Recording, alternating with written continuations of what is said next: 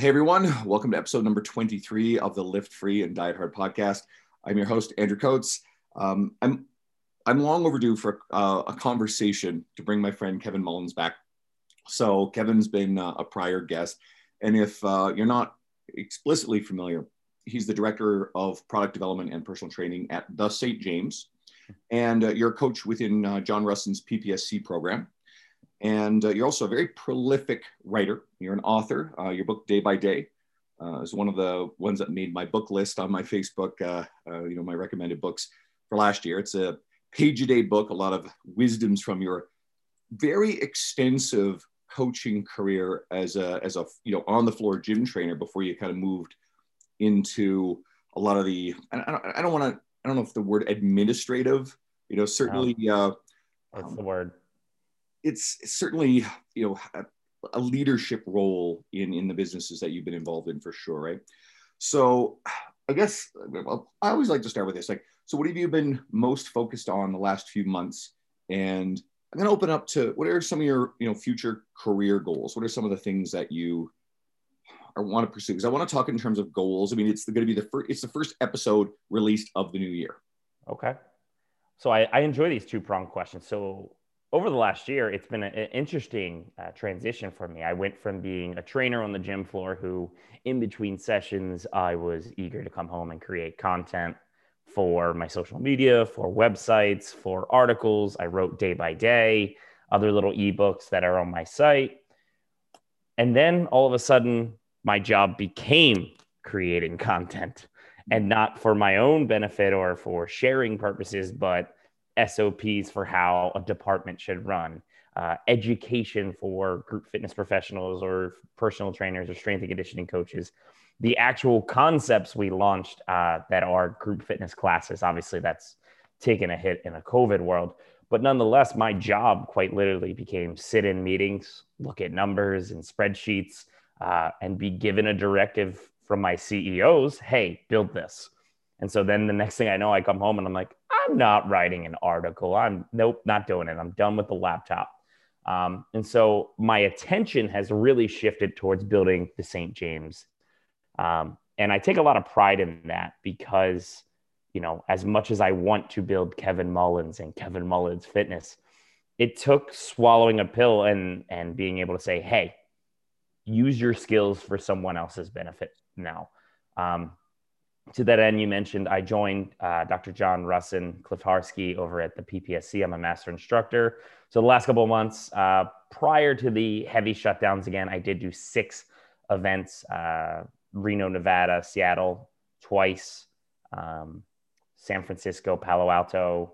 I did one at the St. James. That was pretty cool. I got to be host and instructor. So that was like a super stressful. It would be like hosting a house party, but you're also the DJ. So you're like making sure everybody's having a good time, but also you need to entertain. So that was a lot of work.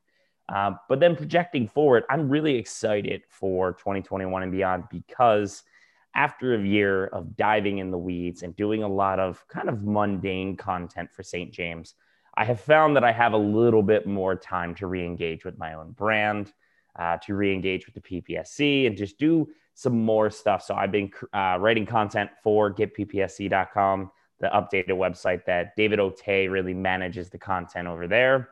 I have been writing some stuff that I will be releasing on my blog as well as a little ebook on making the transition from hi, I wake up at 6 a.m. or earlier and train all day to I'd like to see what it's like on the other side. So it's sort of like tales from the other side that I'm excited. And I'm not releasing it to make $1 million. I'm not trying to be a 7-figure, 8-figure, 9-figure fitness professional. But I think there are a lot of trainers that are curious what it's like to be a manager or a director and have, what's it like to sit in a room and look at all these numbers on a KPI and actually understand what it means downrange in the business. So I'm excited for that. And honestly, I'm just most excited to travel. I know that has nothing to do with Eric, but my biggest goal is as soon as they give us a green light, I'm booking a flight with my wife and we're going somewhere. I don't care where, but I'm going somewhere. There's a whole bunch of embedded stuff in there. And obviously you and I had talked about a couple of things you wanted to chat about.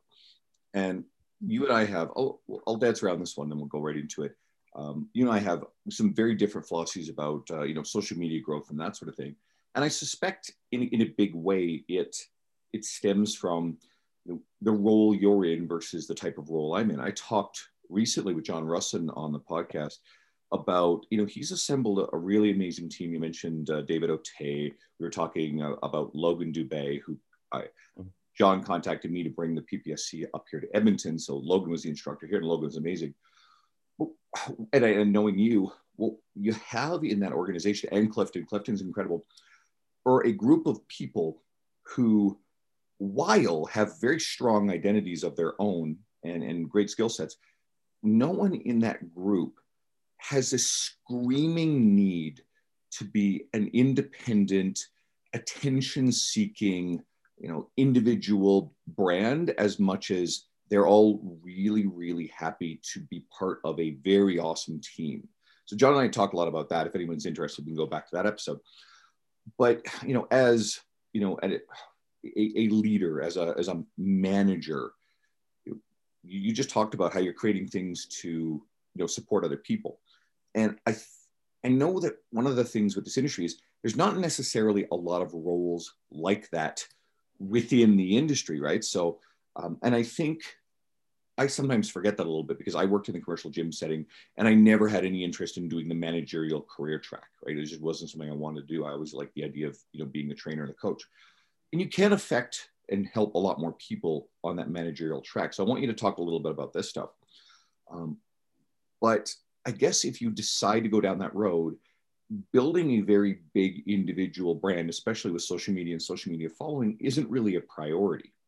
Whereas I think with a lot of the coaches who are out there and they're trying to build their own brand name, me personally, I'm a very big advocate because I went and did it. So I believe it can be done. And I think a lot of people tell themselves lies about why they can't. But I'm a big advocate for, doing everything you can to reach more people, to have greater influence, to obviously be able to attract more clientele. And I often will say this, especially instead of complaining about the Jillian Michaels, who recently put her foot in her mouth saying stupid things. Our industry went off about it. And, it's one thing if you're going to complain constructively, but then share something like my friend Dan Feldman had a really good post. Lane Norton obviously tends to attack these sort of things. And Lane's built a very big platform, and people can criticize Lane all they want for his style, but I've always really appreciated him. He can get away with it. So I'll throw it back to you in terms of your thoughts about, your approach to social media, brand growth, and anything that fits in under that umbrella. I mean, my approach to social media is I like it just as much as anyone else. That dopamine hit from getting a comment or a like, that's rich, man. But I think what it starts with for me, and I don't want to speak for anyone else, including some of the people we've already mentioned, because I can only truly ascertain what I'm oriented to, is I grew up in a military family, and that's kind of a very quiet professional type of mindset, right? And if you know anyone in special operations, somebody doesn't go overseas, take out a bad guy, and then come back and be like, yo, guess what I did last weekend? That Bin Laden dude, got him.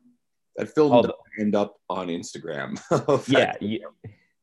Yeah. So, although O'Neill did in fact end up writing a book and kind of got ousted by the SEAL community, but that's a whole different community. That's a whole nother conversation in and of itself. But nonetheless, the point is I sort of take that.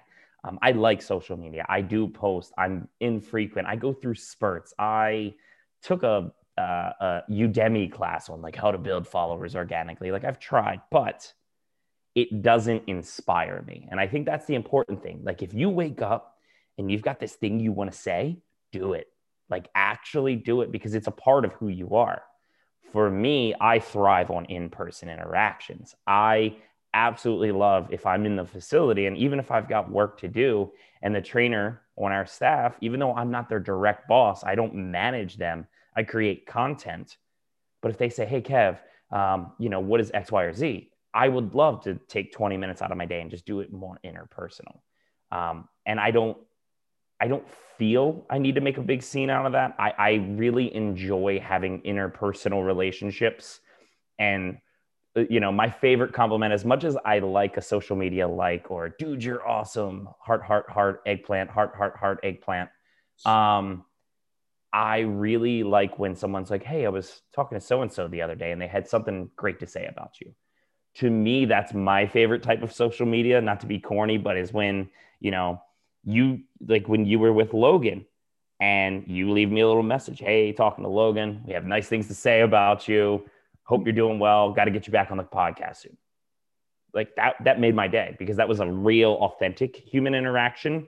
And there are a lot of people such as yourself that are putting out authentic, thoughtful, scientifically valid, good intention work. I love when you post your book list. I'm going to spend a lot of money in the next couple months because of you. But the bulk, unfortunately, of social media is a lot of look at me. And I get it. We all want to be loved. And especially in a day and age where you can't even go out to a bar in your best outfit and get a little bit of I love. Like I get it. And so I don't hold it against anyone. I'm just speaking for myself. I enjoy longer term projects, including building people. That's one of the reasons I love being a master instructor for the PPSC is it's like I spend 16 hours with content. That's a long time to work on a project, if you will, or, an ebook or an article versus here's a great deadlift variation that I did in my workout today. Throw me likes, please. Well, because this is a great topic to flush out. I hope the coaches who kind of, thinking about social media and their grander careers really dive into this.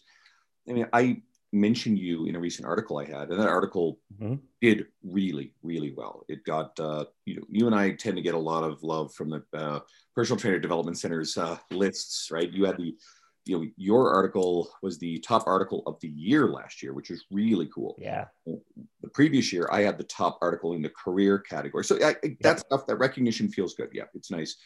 But, so I had a recent article. It just made the weekly list this past week. And, I grabbed a couple of examples of people who I thought were doing it right, who have larger followings. I mentioned Marcy Nevin, who was a recent podcast guest, 80,000 followers, and then Kurt Rollins, who's got about 100,000. And then the next section, I mentioned you and Josh Hillis, who's a really great guy, really great reputation. And way stronger than me. What's that? I said he's way stronger than me too. Joshua Hillis is stronger than you? I find that very unlikely. Maybe. I don't know. I just picture him as like that just behemoth inside of his heart. Maybe not like you. Like you're an actual behemoth. Yeah. You're a big boy, right? Logan was you and David O'Tay, big meatheads in lifting when we were when Logan was here. But so back on track. I mentioned you and Joshua Hillis. You guys have mountains of coaching experience, like just tons and tons and tons of experience. It's astonishing, the coaching hours you have on a gym floor, and you're still a young guy. Yeah.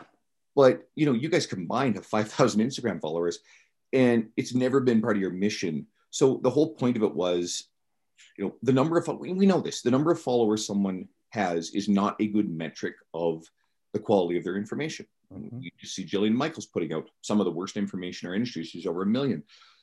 But again, I think that if a coach wants to, and they want to grow a personal brand, I think one of the more valuable things that they can possibly do is to work on a lot of different things. And some of that's that big, slow burning career stuff that will support social media, but to engage with social media and really getting engaged and not just post to generate likes, but to actually talk to people. I get in and I send a mountain of voice messages to new followers, people who are kind enough to share my stuff, like real, authentic interactions. That is an important and essential part of my approach to social media. It's one of the reasons why my social media blew up this year.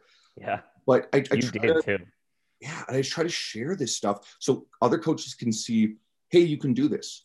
But I think it's really important not just to do the posts and that, hey, it's up for one day and then it's forgotten and you can't search it in, anywhere. To complement it with long form article writing, which is something you and I very much share. This podcast is a type of long form media.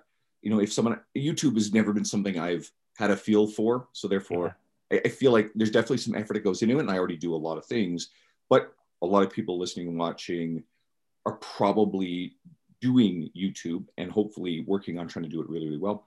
So I feel like all of these things add up, and having these, you have the PPSC, you have the recognition of, how successful your article writing is, but you have this book, which is big, right? Having a book, same thing with Josh Hillis. Josh Hillis has a book. And those pieces of career capital are very validating when someone comes across your social media and goes, oh, wow, this person is an author. One of the things that I'm very proud of it, but I write for T Nation, right? So that one is an important part of my brand. And when someone comes in and sees that, well, oh shit, this guy's a T Nation writer, bam. Okay, that's a validating thing. And they're actually more likely to turn around and follow your social media, engage with what you're doing, if you have these pieces of recognizable career capital. So this is why I also encourage coaches to, not everybody needs a website, but I think it's a great idea for most. Mm-hmm. Not everybody needs to write long form articles. I think it's a great idea, right? So let's throw the ball again back to you to, elaborate your thoughts on some of the stuff I just said. I think there's a lot to unpack. Let's start with that last point. I think a website is imperative for the very least of people just should have a landing page for you. And even if it's not a fancy website, if you don't plan on writing articles, you don't plan, just like, there's your face, this is what you do, here's a couple success stories, here's how to contact you at the very minimum. But the most powerful thing that is perpetuated throughout the entirety of our entire species' existence is the ability to communicate. And I think more than ever in today's modern world, writing continues to stand the test of time. No matter how much we want to switch to video, and I know TikTok is everything now, but people like to read still if you write well. And I think your website is the perfect place to write well. When I go back and I read some of the very first pieces that I put on my site, I'm like, oh my goodness, what was I saying? I'm talking in circles. My grammar is absolute dog shit.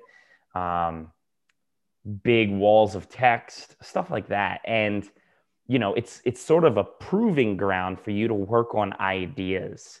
It's a place for you to harmlessly get better.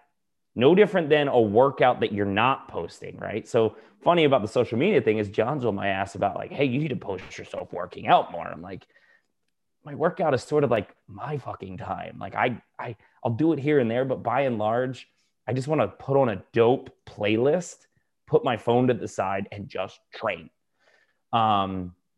Because sometimes I get really experimental, not quite like Cliff Harsky, 17 kettlebells and a weird band experimental, but like, I'm just like, hey, I'm going to move this weight in a direction that I probably shouldn't, but let's see what happens. And so that's what a website is for. Is I see it as this amazing kitchen to just fuck around in and make new recipes. And if it sucks, you're the only one who has to eat it. And the best part about a website is you can just delete it. So, but it gets you going somewhere. And for me, my start launched when in 2014, Men's Health Magazine did a nationwide search for people to compete on a reality TV show. And it was a silly show that was, hey, you get to win a DVD cover and you get to film your own men's health DVD. And, I didn't win, but it sort of launched me into a place of like, people know who you are. And I had a whole bunch of people say, hey, you're about to be like in people's conversations, you should have a website. And then, the rest sort of happened. So everyone should have a website. And then going to the social media, I think the most important thing is have a reason to post. That's it. When it comes to posting, if your reason is omnipresence because you're launching a project or a product, hey, that's a reason. If your reason is, man, I had this moment in my workout earlier and it felt like an epiphany and it is in my chest and I need to share it, then do that too. But yeah, and I also like how you bring up the idea of interacting. And I think that's where I live a little bit more. I may not post as much, but I do try my best to interact. If you comment on something, I'm going to throw you a comment back. If you message me with anything other than, hey, we'd like you to rep our brand that doesn't exist, I will gladly message you back. I'm very happy that I hold a lot of relationships with the students who've attended PPSCs. I've got to travel the country and teach at this point, a couple hundred people, the course, and I'll still get a message every other day. Hey, what is this again? Or this, that, or the other. And to me, that is the beauty of social media, is that's a one-on-one conversation that I don't have their phone number, but they have a way to reach me. And we have built an interpersonal relationship via a platform. Yeah, there's so many different approaches stuff. It's funny, you mentioned TikTok. And TikTok is easy to malign. Easy, very, very easy. But my friend Chad Hargrove, who's been a recent guest, he's done really well with it. And it's probably some of the same philosophy. Jordan Syed was trying to encourage me to do TikTok. And for me, it was just one too many things to try to get into. But they've gone into that space. And what's actually happened is they've grown very, very rapid following. Now, again, following is not everything. But Chad also mentions how he did a story series just yesterday. And by the time you hear this, it'll be gone, unfortunately, where industry leaders had told him a few years ago, don't worry about Instagram. You're not going to get clients from Instagram. But Chad went and started posting every day. He was early in on the infographics. And pretty quickly, he built up over 100,000 followers and has an awesome clientele base out of Instagram. It's a great resource for him. So that works for him. He's since pivoted to being very active on TikTok, and he's finding the same thing despite people saying, don't use TikTok. So my only real thought on that is, as much as people will malign and make fun of TikTok, if you like the idea, if you're kind of interested in it, it's not that dissimilar from Instagram, then there is room to grow in there where there's not necessarily a lot of really amazing content creators, especially if you have a style that's really great for TikTok. Sohee Lee, Ben Carpenter, they do really fun stuff on TikTok, right? And they've jumped into that space, and I have little doubt Sohee's doing great with it. And it's not necessarily, it can be very superficial and vapid and useless, just like Instagram can be if you choose to go down that road. Or I think if you approach it the right way, there's an opportunity to create, these interactive relationships. And ultimately, the more eyes and ears that know about you as a reputable part of our industry, if you're in the business, especially something like online training, and I think these are vehicles, you may want to choose one and work pretty hard at it. I like Facebook traditionally. I find it, not a big fan of it this past year because I went hard at it, and I find it's a negative cesspool of, a lot of politics and other just garbage. But, I've decided I need to go back into it and just post on my terms, practical stuff, be top of mind again, because, everything took a bit of a hit, just with the second closure, whatever. And I'm going to have a crazy busy year. I'll be full. But I also need to make sure I'm serving that audience and that pipeline, for potential reach out and referrals that I've always done for years very well. I recently, I've been going through books like, The Prosperous Coach, which is really good. And I'm reading, getting clients from referrals, Jonathan Goodman and PTDC's book. And then what's the other one? Oh, I'm going to do Book Yourself Solid by Michael Port, which is really good. Because I want to plug into this kind of stuff because I want that stuff to be so automatic and top of mind. And I'm doing those things so that way I'm as busy as I want to be. And then I can focus my energy and my effort on all the other projects while making sure I maintain those behaviors. And with social media and having that omnipresence, if you choose to go down that road, it can be valuable. I have plans to expand my online training business this year. I want to be a bit more robust. I really love the in-person stuff, but the events of the past year, show us that we have to be more versatile in our income streams. So, and I'm already seeing, and I fully expect that with that social media growth, I will have organic, just people reach out to me. I'll never cold solicit. That's never going to be something I do. I'll interact with people just genuinely because I want to interact with them. But if someone turns around and asks me, hey, they want to do online coaching, and I both make fun of, quote, business coaches. And I've said in the past, I don't offer any services for that sort of thing. But I've had a couple of people ask me recently if I do mentorship. And I finally said, okay, let's get on a video call, let's chat. And they're very straight up, nope, I really want to do this. So I'm going to do it in a very limited capacity. I made a story post mentioning it, a whole bunch of goals I had for the year. And I got a bunch of messages. So all of a sudden now I'm pretty much at my intended capacity for that mentorship. If someone serious inquires, I'm not going to say no. But it's not a service. I'm not all of a sudden a business coach. So will you mentor me how to be as tall as you? I don't think that's going to work. There's this meme that circulates. It's like some girl, and I don't know if it's got to be a spoof. She's like, there's no excuse for guys to be under 6 feet, get in the gym. It's like, what? Yeah. What the hell? I'm sure somebody still thinks that. Yeah, to each your own. You know, if you are interested in social media brand growth, then I've been trying to document a lot of that stuff as I've gone on, especially if you're following my social media. But if you're interested in a different path, if you are interested in how can I become, a person who manages mentors, within organizations, right? First thing I'm going to tell them is literally to go follow you and to contact you, is to message you straight up, because you've got experience in that realm. And there are going to be coaches who are on that track who are interested in that. So, again, any further thoughts, the stuff you wanted to unpack in this conversation? So one thing I just want to point out really funny is you point out, how TikTok works. And you're right that you can grow in any platform if you use it consistently and correctly. Funny fact, about a year ago, I got a client from Call of Duty because my PlayStation name is Trainer Kevin, because I was like, just advertise everything I do. And I got a message and the guy was like, "Are you Kevin Mullins of Kevin Mullins Fitness?" I was like, "Yeah, this is super creepy. What?" And he's like, "I follow your stuff, da da da da. I want to train with you." And then like I literally like played a Call of Duty match and was like getting to know this person. So any platform in today's modern world, in today's COVID world, could potentially get you a client. And you have that common ground of interest in Call of Duty, which just cements that relationship. Because if you look at other potential coaches, but there's like, wait a second, this guy's in a Call of Duty. I love this shit. Yeah. Talk about building rapport. You guys are both like the same choice 4-letter words. It's great. But anyway, I think rule number 1 is, if you want to help others, and this is going to take a little bit of a less businessy approach here, but you have to know yourself. And it took me training for over a decade, hitting about 20,000 sessions and group fitness classes, to realize, okay, I can easily put my head down. I can work through a week. I can do 90 sessions, in a paid period type of thing.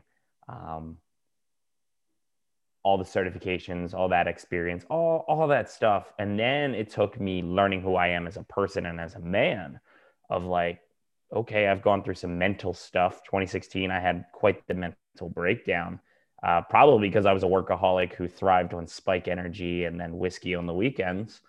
But nonetheless, getting to know that and then realizing the pitfalls and the traps that you don't see until you hit them, that's when you can actually mentor someone. Because, and I'm going to go on a little bit of a soapbox here, you can't help someone until you failed. You cannot mentor someone, you cannot coach someone until you fucked up yourself, because you only know the good, right?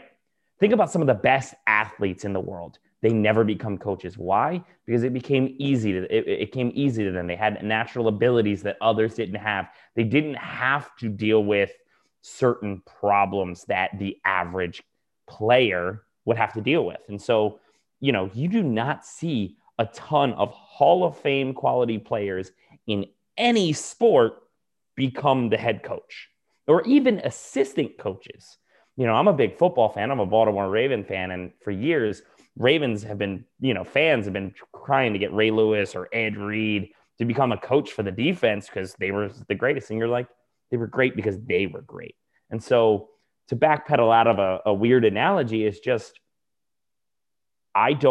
you can't help someone until you've made some mistakes and picked yourself back up and been like, oh shit, I should not do that again.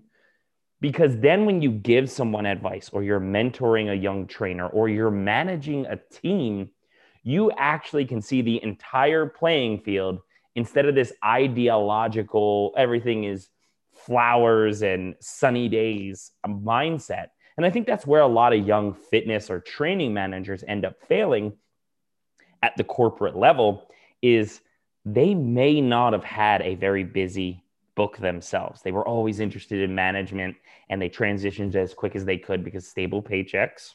Mm-hmm. Here I am. They're nice. But they didn't gain clients, get busy, get burnt out, then lose clients and have to go, I joke sometimes that a trainer's book if you look at a trainer's book over the course of a decade, it looks a little bit like the stock market.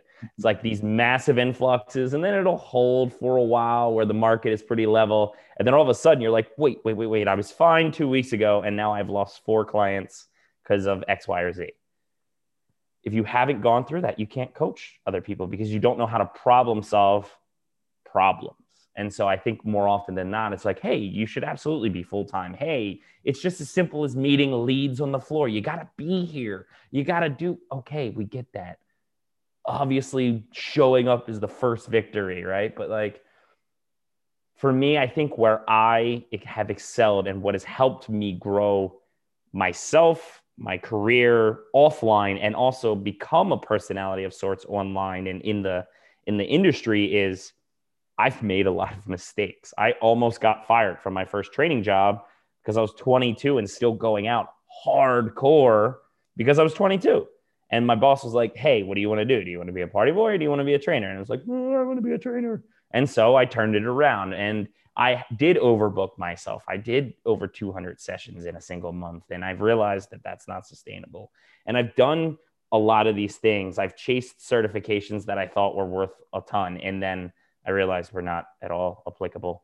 And it allows me to listen to what a trainer says to me and be like, oh, I really know where you're coming from versus, well, you just got to do X, Y, or Z because that's what I did.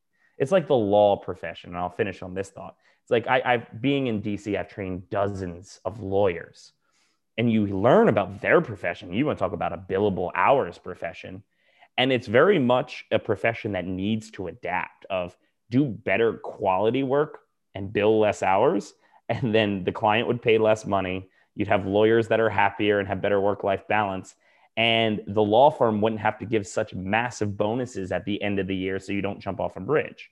Everyone would benefit from a change to that work environment. But every single lawyer that becomes a partner got there by working 2,000, 3,000 hours a year.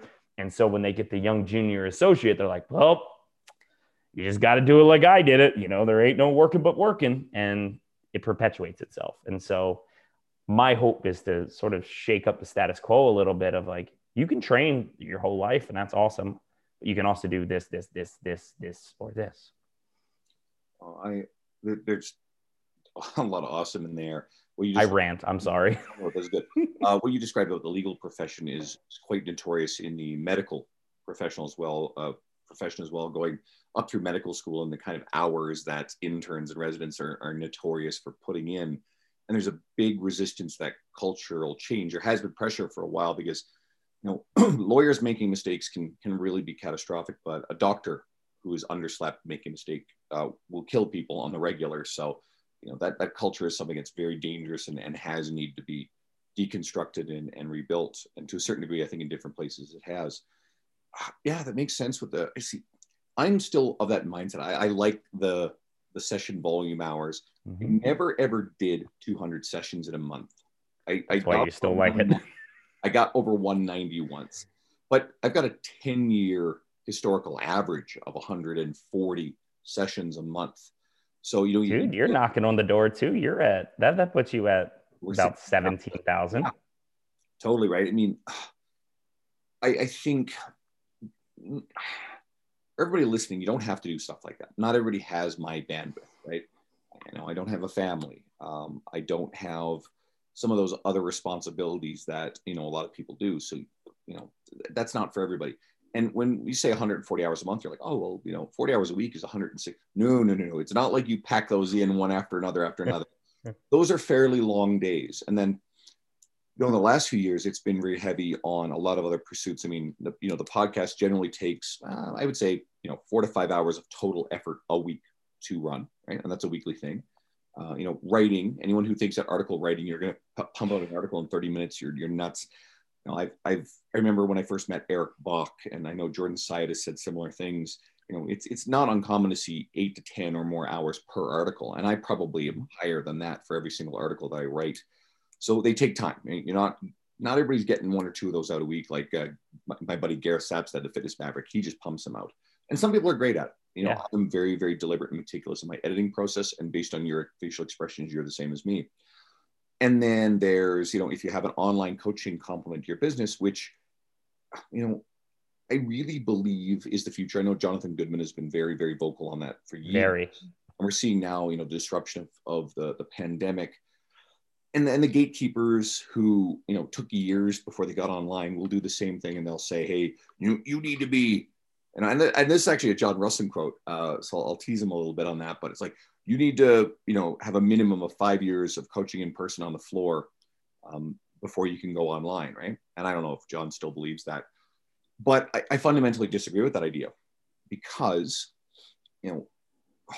we're going to have, let's say during the lockdowns, you get a coach who's been working for 9 months and they've got a little bit of a clientele, a commercial gym, and all of a sudden locked out of their gym and their clients want, the help, and maybe they can train them virtually or do, programs for them or whatever. And the clients really love them. And they know how to work with these clients.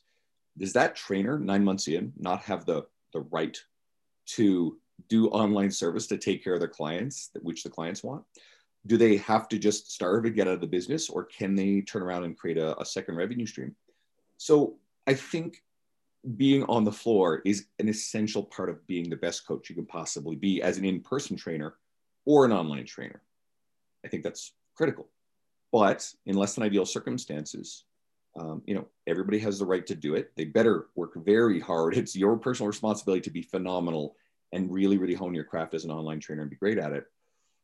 But we get these people, I don't like complaining about them, but online influencer types who have no coaching experience, grow a following, and then they start offering online programs. Those people exist. They're not certified. They're not going away. And no amount of complaining about them is going to make them go away. So we as leaders in the industry, I'm 10 years in now, right? I can use language like that. We have two choices. Tell new trainers you can't do it until this certain threshold, or we can be part of putting a lot of great information out there to make those coaches passable if they're very inexperienced, capable if they've got a little bit of experience, and absolutely phenomenal as they go forward. And I'm really interested in being part of the latter group instead of policing and gatekeeping what new entrants can do. Because those new entrants, if you tell them, hey, you can't do this, they're going to tune you the fuck out. And then they're just going to go listen to someone else anyway. And that person may not be as ethical. They may try to sell them, a poor system for a lot of money instead of, what are you guys like you and me doing? We're not charging to teach people how to do online training. We're just like sharing a lot of information just to help people, right? There's an overabundance of these articles and podcasts and whatnot. That's all free. My stance has adapted, man, over the years. It's so funny watching, listening to you talking about it. I'm like, yeah, this is definitely me. I think everyone has the right to it. I don't want to ever speak for how someone writes a post, but I think the better way of saying it is you might not be great at online coaching unless you've had about 5 years of experience on the floor, because it's just something to troubleshooting a deadlift on the fly, or seeing a client come in after a work trip, or just coaching exercise and building your database of cues. Not even the hard stuff, just building that database of, hey, think about doing it like X, where you've done it with a couple of clients and you're like, oh shit, that cue really works. I need to keep that one. That you just can't teach. I was just mentoring someone the other day at work about how to get into writing. And, I was like, there is no other thing you can do but writing. Just write. Even if you never publish it, just get that muscle work. And the same thing goes with coaching. Getting your hours in with real people cannot be replaced. You can take all the certifications you want. You can follow all the best in the industry. You can read everything that you and I and everyone we associate with has ever written.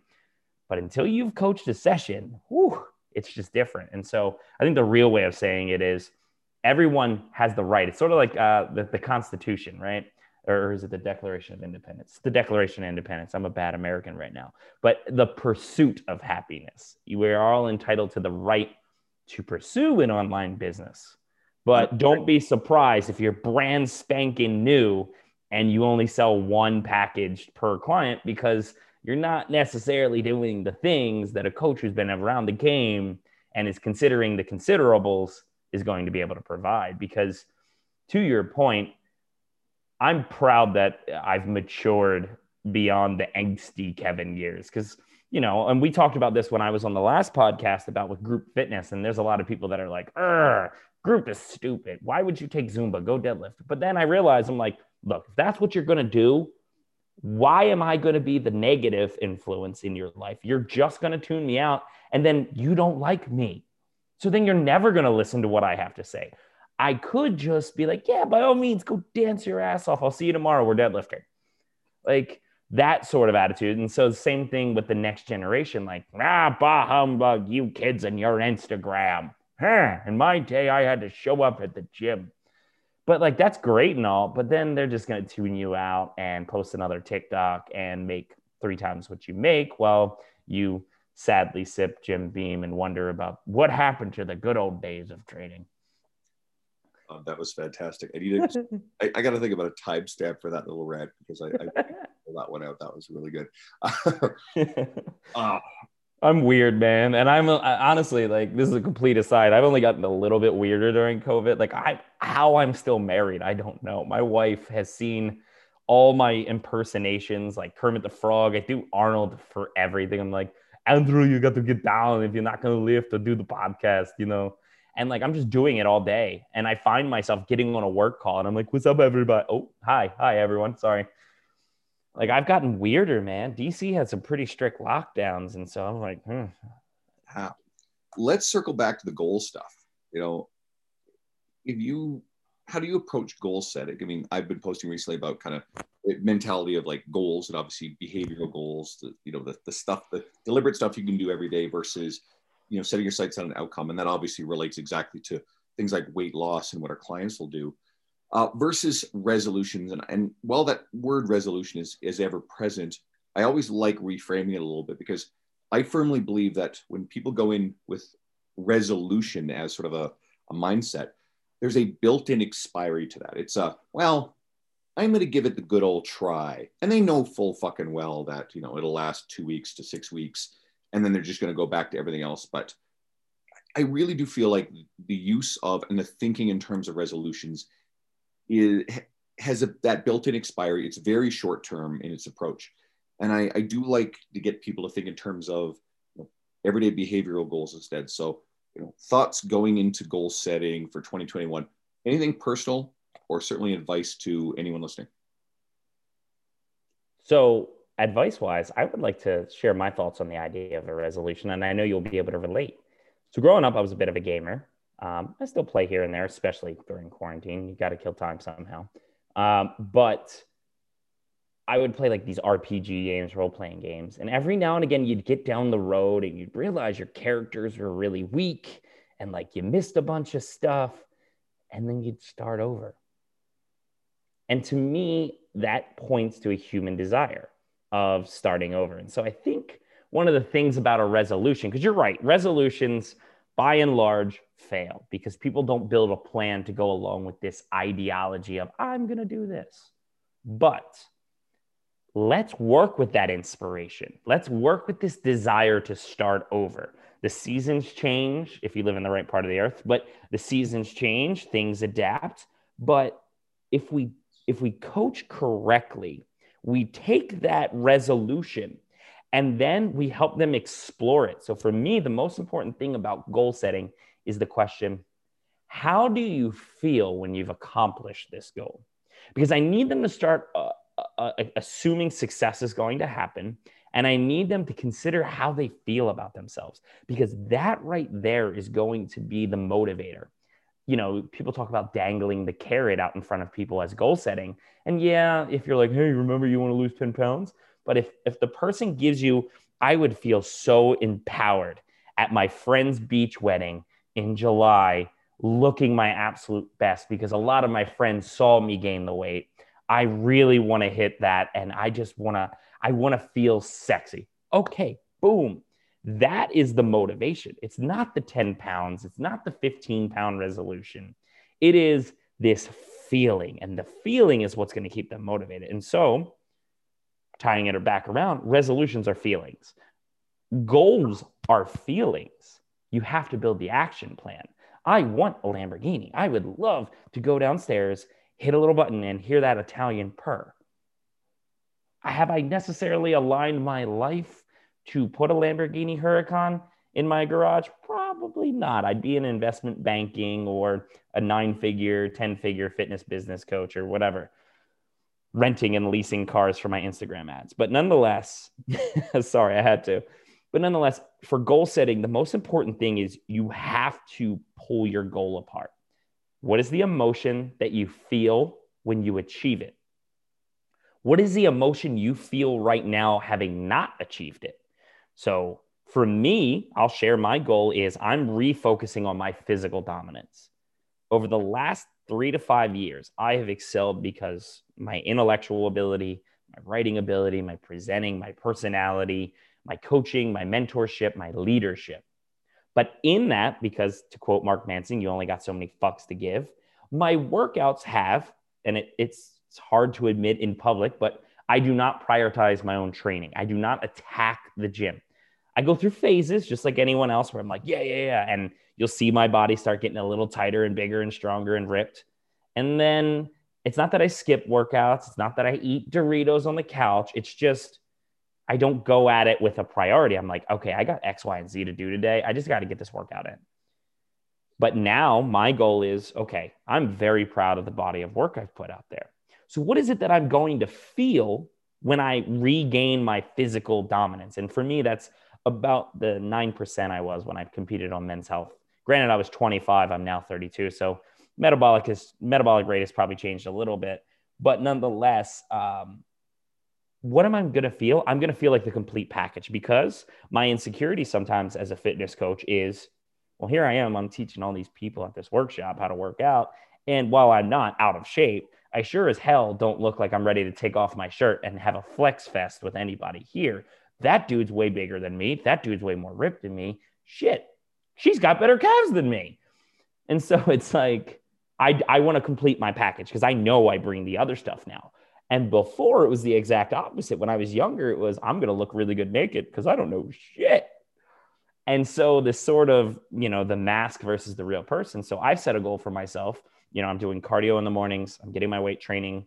I'm working with some of our PPSC team that have specialties like Dr. Justin Farnsworth to get my hip correct, because I've sort of, like any meathead, loved my bilateral lifts. And yet my hip is like, dude, what are you doing? Some unilateral stuff, please. And I'm actually investing in my health. I actually got my first physical in 4 years because I was like, oh, I work out, I'm healthy, I don't need all this. And then I got my blood work and they're like, hey, you're healthy, but you're moving in a direction. So maybe do a little bit more steady state cardio. And you're like, yes, doctor. So I know that's long-winded, but I only know my personal example. And so for me to bring home my coaching point on goal setting is, let your clients have resolutions. Let your friends have resolutions. You turn them into goals by attaching emotion to them, and then you just build the plan backwards. Okay, you want this. Here's what science and habit behavior says we do, but always knowing that a goal at its core is an emotional thing. It's something you want. Wants are emotions, needs are not. So, I would argue needs are not goals because you actively seek to meet your needs. So there you go. I love it. I too have to dial it up a notch with the workouts, right? I mean, I'm a big guy. Everybody kind of knows that, who's seen who should be hitting on social media. But I was sick just before Christmas. I lost about 12 pounds. Half of it is back. And, that's part of my identity too. So that was sort of an emotional blow. I was exhausted and just feeling really run down. But I bounced back, and so I started doing something I haven't done in years. For years and years and years before. I mean, I started getting serious 18 years ago in a gym setting. I had these little notebooks and a pen I would bring with me, and I wrote every workout down. I did that for years. But I haven't tracked my workouts for also many years. Right? So I recently popped up a spreadsheet, and I just made up all, my workouts. And week over week over week, I can see what I did the previous week, and I'm pushing myself. And it feels good. I feel like, okay, I've got to just take this off of cruise control. It's not always totally cruise control, but it's felt like it at times. And I want to amp it up a bit. And then I was watching the Fast and the Furious movies through. My girlfriend has not seen most of them, and I love them. So we just got through 5. And The Rock looks terrifying. He is absolutely fucking enormous in that movie. He's big. So I saw this, I'm like, shit. Anyway, so I was training shoulders last night doing a seated barbell overhead press. And I just like dialed that image into my mind, and I had more in the tank, and I pushed, harder, and that mental intensity to go at your workout. I think it's the same sort of thing you're talking about. And that image, stirred up emotion, and it's like, okay, cool. And then again, tracking it and looking at the previous weeks and whatever. I'm like, okay, week over week, I'm going to try to do just a little bit more and a little bit more versus just haphazardly training. So we as coaches can absolutely fall into that and that habit. And then, it goes back to something you said initially about, getting into, the role that you were in doing content full time for, the company, and then not wanting to go home and do it for yourself. How many coaches do have that experience where they get really passionate about the idea of being a coach? They love working out. And then after, a long day of coaching people, it's like, you're not as passionate or energized for your own workouts. For me, it's been a non-negotiable. I still always work out, and it's still something I look forward to. But, if anybody's kind of struggled with that a little bit, based on our conversation, you're certainly not alone. I think that's a very real thing. I do think we have to demonstrate our own ability to, if we're going to give the advice to our clients, we have to be able to demonstrate the ability to do it ourselves and build in those habits and discipline. And one of the cliche things, every once in a while, someone will post, you see a lot of this rhetoric. It's like, oh, I would never, hire a trainer who looks like they need a trainer. And I certainly have my own problems with that blunt rhetoric. But I also have my problems with the converse idea that, oh, it doesn't matter what a trainer looks like. And, that's naive too. And so I've said this numerous times. It's actually quote in the 9-page section I have in Getting Clients and Referrals, Jonathan Goodman's book, where it's, if you are a trainer who is struggling to be busy and who, maybe you're not in visibly the kind of shape that maybe you'd like to be in, or stereotypically we would expect trainers to be in, then you should make every effort to work on your own physical fitness. If how you look, A, leaves you feeling a lack of confidence, and B, you think that it may be contributing directly to how busy you are. Instead of saying, well, that's not fair, I have all this knowledge, I should be busy too. Well, there's something missing in terms of marketing or whatnot that you can take control of to be a busier coach. And plus, I think this is important.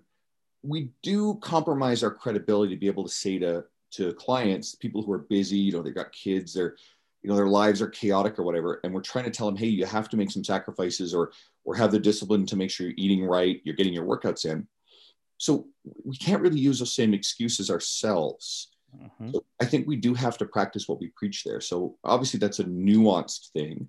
And I hope no one would be offended by that sort of sentiment. And there are trainers who, you'd look at them and go, oh, that person's not a physique model, but they're crazy busy. Okay, cool. There's different people, different niches, what have you. But if that person has developed the brand, the skills, the interpersonal interactions, and who knows, maybe they're not the most ripped person in the world. Maybe they're strong and flexible, and there's all kinds of cool stuff that they are doing physically, and they're doing it on their terms. Cool. Like, don't judge based on just appearances alone. But it's a simple analogy. It's like if you look at investing, and you get on Google and you find an investment firm, and you roll up, and it looks like it's in an old rundown McDonald's building. Like, you clearly know that architecture. I think this was a McDonald's at one point. You walk in and it sort of smells like someone pissed in the corner, but there's Dave, and David promises to make you money. He is the guy. He's going to find the stocks for you that are going to allow you and your family to have your dream retirement. And more than that, you're going to achieve wealth now. And yet you're standing in fry grease from 1983. Of course at least I freaking hope you're not going to sign on with that investment firm. It's very similar with training. That's a very vivid, meant to be somewhat funny example. But if I'm a person that is looking to get in shape, and I look at a person who looks no better off than me, I have to question whether or not this person can at least push me. And maybe they can, because it is true.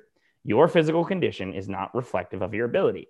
I am not as ripped as I was at 25. However, I could coach circles around that guy. And I'm super confident, and I know I can do the job. But if I'm a new client and I don't know what you know and I haven't experienced your wealth of knowledge, it's like dating. You could have a crazy, amazing personality. You could have a wall full of degrees and 72 kittens that you care for. But if I'm not attracted to you, I'm probably not going to buy you a drink, period. It's that simple. And so that's one of the things we run to. And this is, I don't want to launch a freaking identity politics type of conversation, but the higher human brain has adapted to consider things such as there's more to a person than their looks or, X, Y, or Z. But the reptilian survival brain is still doing math underneath it. So whether you're looking for a mate or you're looking for a trainer, there is still an innate reptilian level reaction to a person's appearance that, for better or for worse, might impact their willingness to say yes to you. And I think we just got to own that. We, as humans, we have to understand that people are judgmental creatures and make first impressions. And we can be pie in the sky wishful thinking about how great it would be if everybody saw us for our skill sets first. Mm-hmm. But, the potential customer will look at how we look. So I think that's a good point to jump off there. Amen. Let's remind people, let's build your social media, get you a few more followers. This, man. Remind people where to find you. I am at Kevin Mullins, Mullins, fitness.com, as well as, at Kevin Mullins Fitness on Instagram, and then kevinmullinsfitness.com is my website. I will be posting more. I've been doing better, Andrew. I have 6 posts in the last 9 days. That's progress. Ooh, there we go. So I will be doing more. My hope is, as 2021 goes on, you can rely on me for seeing behind the curtain. I want to be Oz. I may not be Dorothy or Toto or the Scarecrow and the Iron Man, Tin Man, something. Iron Man was Avengers, but nonetheless, I want to be Oz behind the curtain. I've been on the other side, and I'm very excited to launch a product or two coming up. And that's not a shameless plug, but I've been in the corporate meetings, and I really want to help commercial gym trainers understand, for better or for worse, how they're seen by upper level management. It's not always good, but if you can at least understand the game that's being played above your head, it helps you better position yourself to be able to be authentic to who you are, to build some level of a work-life balance, but also make sure you're never having negative conversations with management and above them in your workplace. So I hope to unpeel that curtain over the course of the year without getting fired from my current position. There you go. Hopefully you'll be able to have the occasional conversation that will help the executive level understand how the gym floor works. Because, especially with the challenges this year, I know from within organizations that I have people within, friends within, that a lot of times management doesn't always think in terms of proactivity or, the long game. And we're seeing commercial gym, the big chains or whatever. I mean, they're obviously struggling because of what happened this year, but I think this didn't just break them. This highlighted a problem trend. I left a commercial gym years ago that was a dominant player in the local space, and it is dramatically declined in terms of it's lost almost all of its strong trainers. People like myself, Dean Somerset, a lot more all left. And they have lost dramatically market share, closed locations, and been forced to rebrand and rename themselves. And then major players like Good Life and LA Fitness came in and have soaked up a lot of the market, right? And now Evolve, the umbrella that I'm under, is growing and expanding rapidly. So, it's interesting. I don't want to go too far on that tilt because that's a whole nother conversation there about brand building and what CEOs, I'll sum it up as a person who sat in the rooms. CEOs and investors see, how do you maximize square footage? How do you maximize employees, dollar per hour type of thing? Is this something that if we do it will directly correlate to the bottom line or the top line? Whereas once you've been on the gym floor, it's about relationships. It's about having a very fluid layout of equipment so that multiple sessions can occur simultaneously. Having, CEOs and investors hate repeat equipment. What do you mean we need another squat rack? We already got a squat rack. Yes, but we have 3,000 members. We need more than one squat, that sort of thing.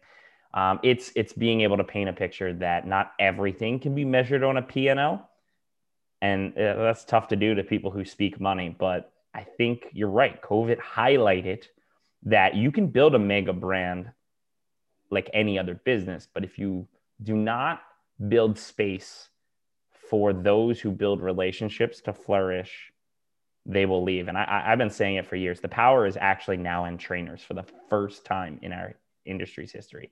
It used to be that, like, if you wanted to make money, you had to find a good health club or a private-ish studio where in an affluent area of town. And that was it. You weren't going to, online training wasn't even a thought yet. It's like with online training, and I call it the Venmo PayPal economy, you can hide your money. Let's just call it what it is. Cash is king, but you can make cash now without it actually having the client having to go to the bank. And just acknowledging that, I'm excited to see what turns in our industry over the next 5 years, because you're seeing more apartments and hotels having very amazing fitness facilities. You're seeing people building home gyms. And so it's like, will the juggernauts last, or will the trainers sort of, gig economy themselves? It's going to be fascinating to see how it plays out, but I think everybody needs to be very forward thinking right now, thinking in terms of what can disrupt your business, what kind of expanded skill sets do you need. Jonathan Goodman is talking a lot about this stuff recently on his media, and you echo some of his stuff. So I can't say enough about, guys, just follow what John is saying on his Facebook. Certainly it's where he puts out a lot of the stuff, his article writing, because he's got his thumb on the pulse of what's happening. And he saw online training long before it became the big entity that it is. So there's a lot of wisdom there. So it'll help you with your search. And in the meantime, guys, thank you for listening. I really do appreciate the continual listening and the patronage here. If you would be so kind as to take the couple of minutes it would take to give me a review, it would help me a lot. And if you're someone who is listening but not following on my social media, or has never reached out to me, please contact me, send me a message through Instagram. I always reply. I would love to, have an interaction, because it's not just about sitting there quietly and absorbing it all. I actually do love these sort of engagements. In the meantime, thanks again, Kevin. You're always a great guest. I appreciate it. Thanks, brother.